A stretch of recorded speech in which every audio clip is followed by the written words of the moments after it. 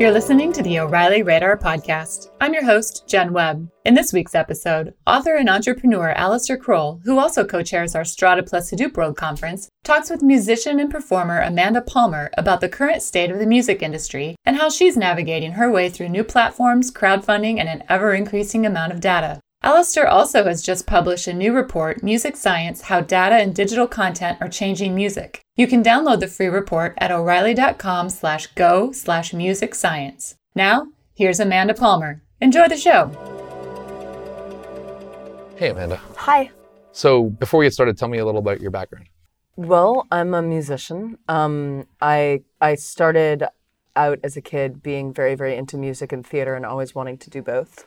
And then in my mid-20s, I started a band called the Dresden Dolls and went off onto the great road of rock and roll and major labels and touring the world again and again and again and, making old-fashioned record albums and all that. And then in 2008, I went solo, and that sort of jettisoned me off into a sort of a DIY career where I really didn't want to work with a major label because I found that not working. I had really embraced the internet, especially like in the mid-2000s with my blog and then with Twitter and all sorts of forums and social media.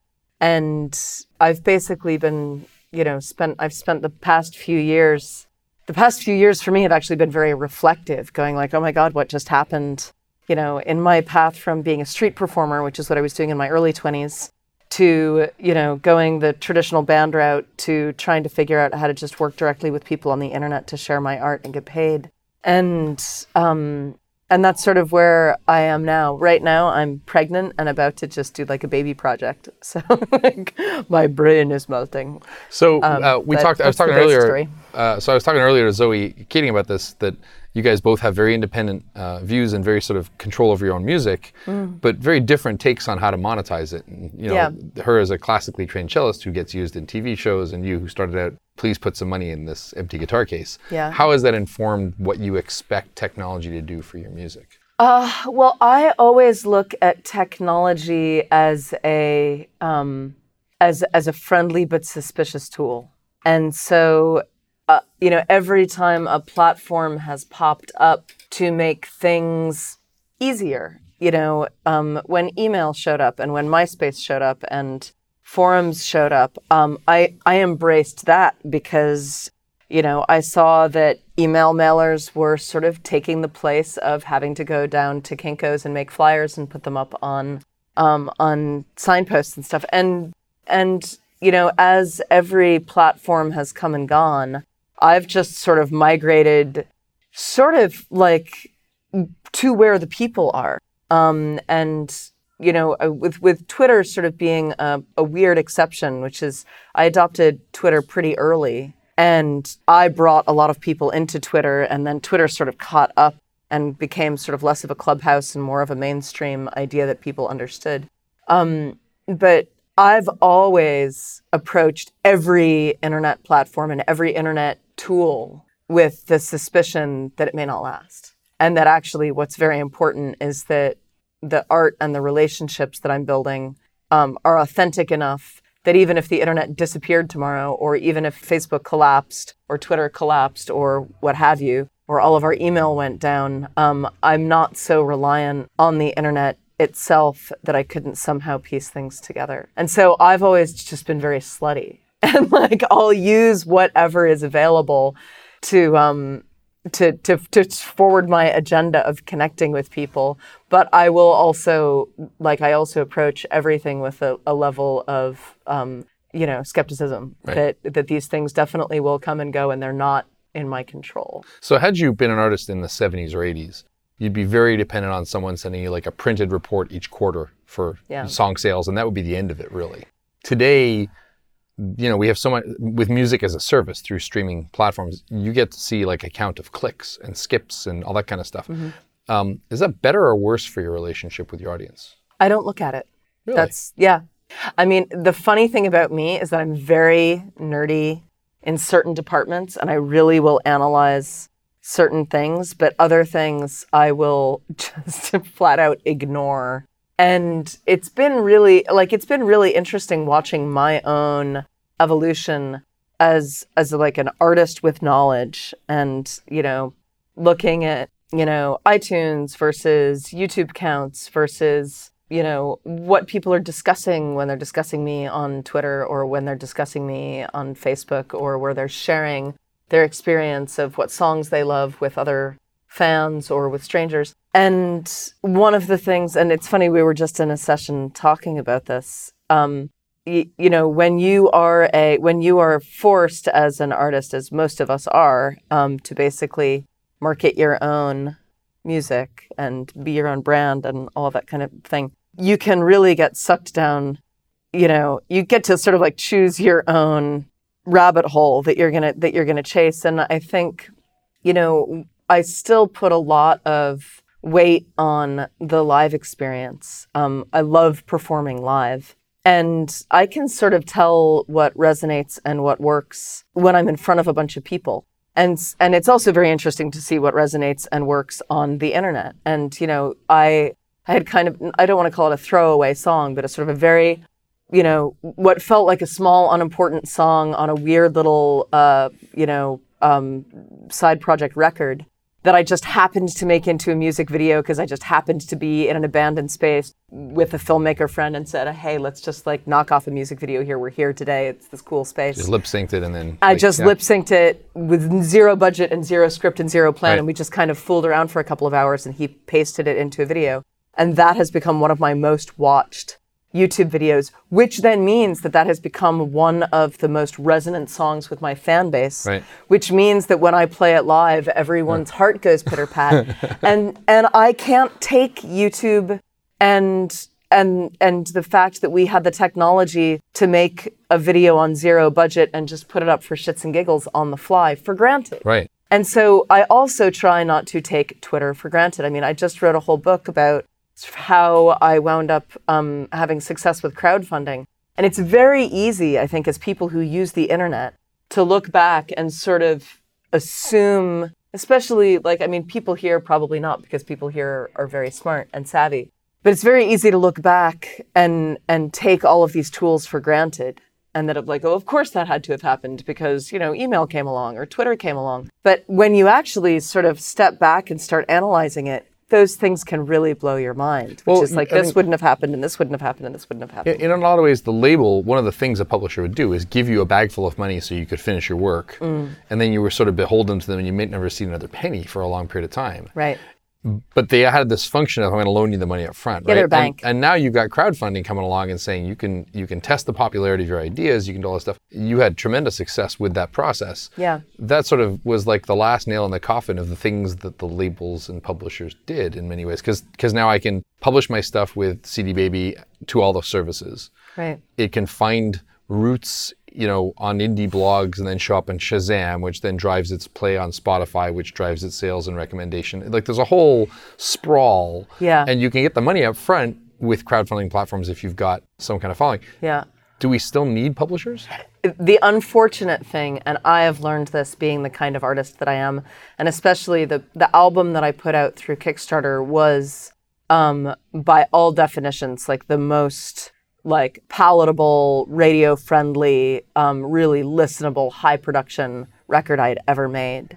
And I did none of the major label things. I sort of I took this leap of faith that of course, if the production value is high and the songs are touching and amazing and, and the production is amazing and all these things, that it will now magically float by itself because, enough people have paid for it and are invested in it and will share the music, and it will magically make its way into, not even make its way into the mainstream, but make its way into the world. Yeah, sure. And that wasn't really the way it worked. I really had to, and I've talked with plenty of other artists about that. The record was critically hailed, 5 stars across the critical board, but I didn't have the machine working for me. And I kind of had to come to terms with the fact that the machine still feeds what people listen to, whether it's radio or what gets licensed to films or what music is playing when you walk into a shop.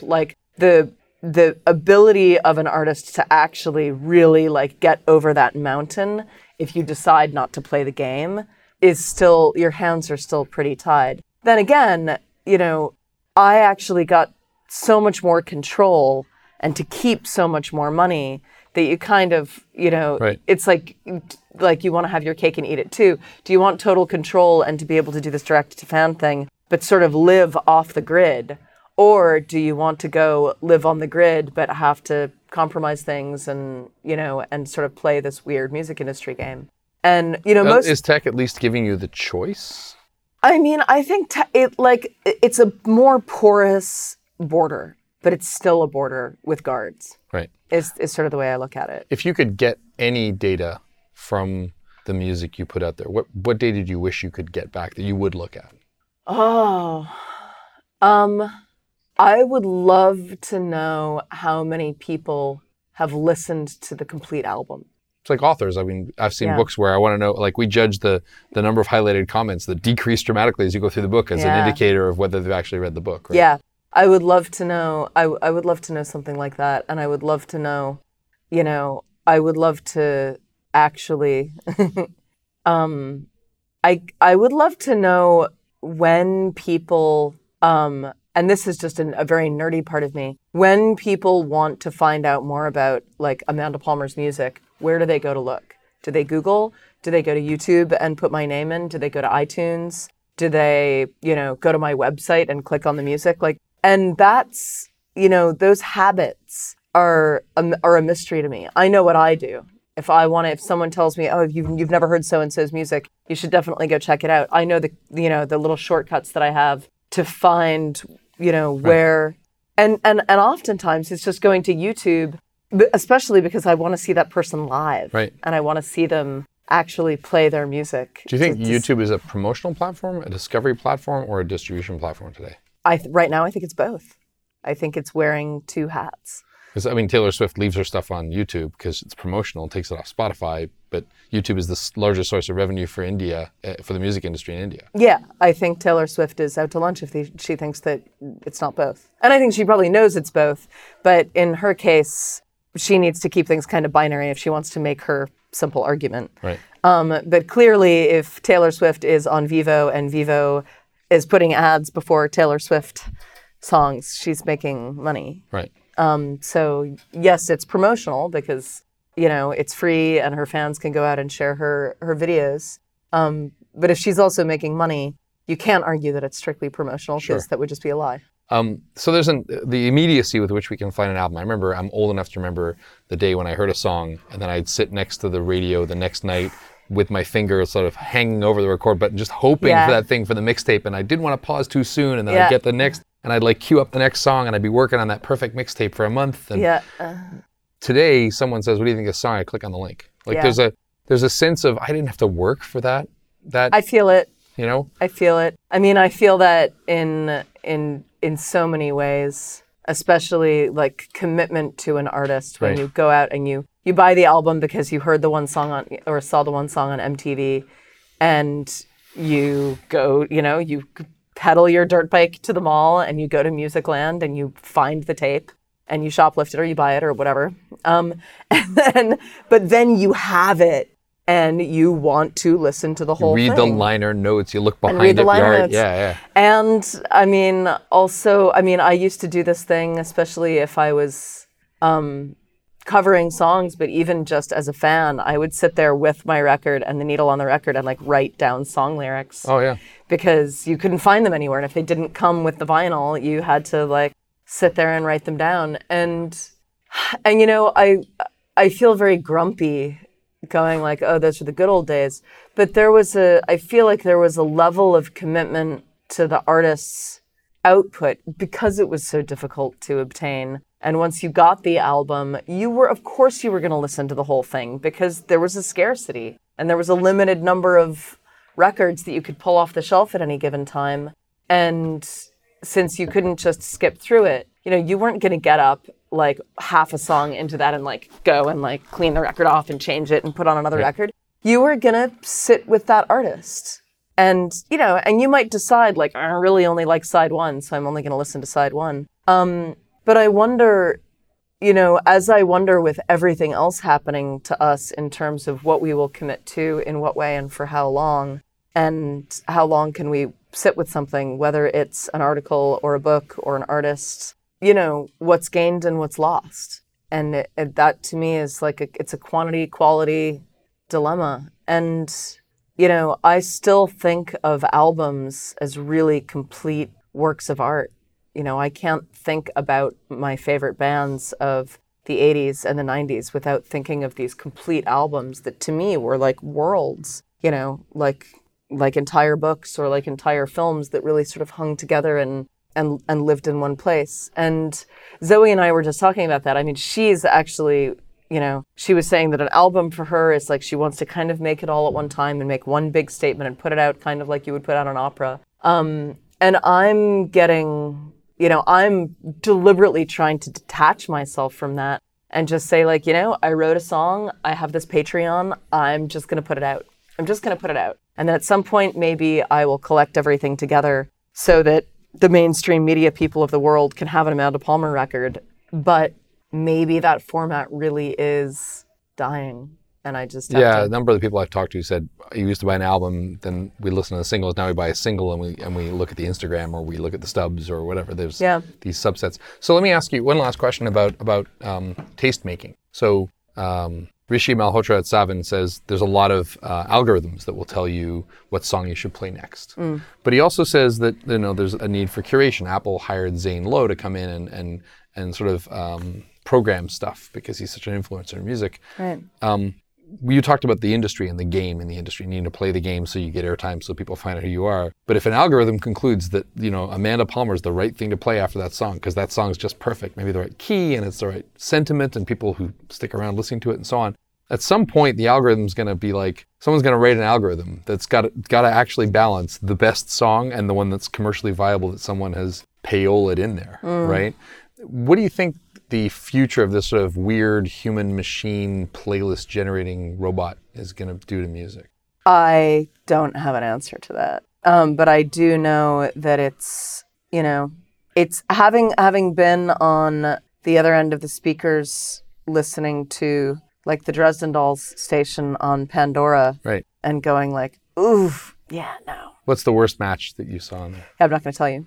Because why would I do that to anyone? Huey Lewis in the News comes up and you're like, what? Yeah. The funny thing is, Huey Lewis in the News, having been a huge influence on me, I'm not ashamed to say, in 1982 and 83, makes a lot more sense. Actually, it was more like 1986 because I was like 10. Right. Then that was like heavy duty MTV was my like church at which I worshipped, and that was just that was that time. And I feel like I owe more to Huey Lewis in the News and have more connection with Huey Lewis in the News than I do with some of these bands that the Dresden Dolls would get grouped with, where the music doesn't feel resonant, but because of certain it's got the same algorithmic genome, right? things, it gets sort of tossed in there. And I go, that's not really the way it works. That's not really the way art works. It's not really the way feelings work. And yes, like you can definitely say like, okay, like piano, minor key, chick singer, but I would love to believe, because I am, you can call me a pessimist or an optimist in this department, or you can call me a Luddite or whatever, but I would love to believe that there is a really big, important X factor that humans making machines cannot solve for. And, the same way I really don't want to live in a world where we agree that because, Google can scan every great artwork in the world and generate wonderful new masterpieces for our walls and our museums. And, why don't we just agree that that's not a good idea? And that we would rather have, and that we would rather live in a world with a more organic process. Which is not to say that AI is not useful and machines are not useful and that math is not useful. But where's the fucking romance in algorithming ourselves to death? It just seems too scary. Awesome. I think that probably should be the front cover of the report. Oh. Yeah, well done. Thank you so much. You can find Alistair on Twitter @acroll and Amanda @Amanda Palmer. Thank you for joining us. Remember to subscribe to the O'Reilly Radar podcast through iTunes, Stitcher, TuneIn, or SoundCloud so you never miss an episode.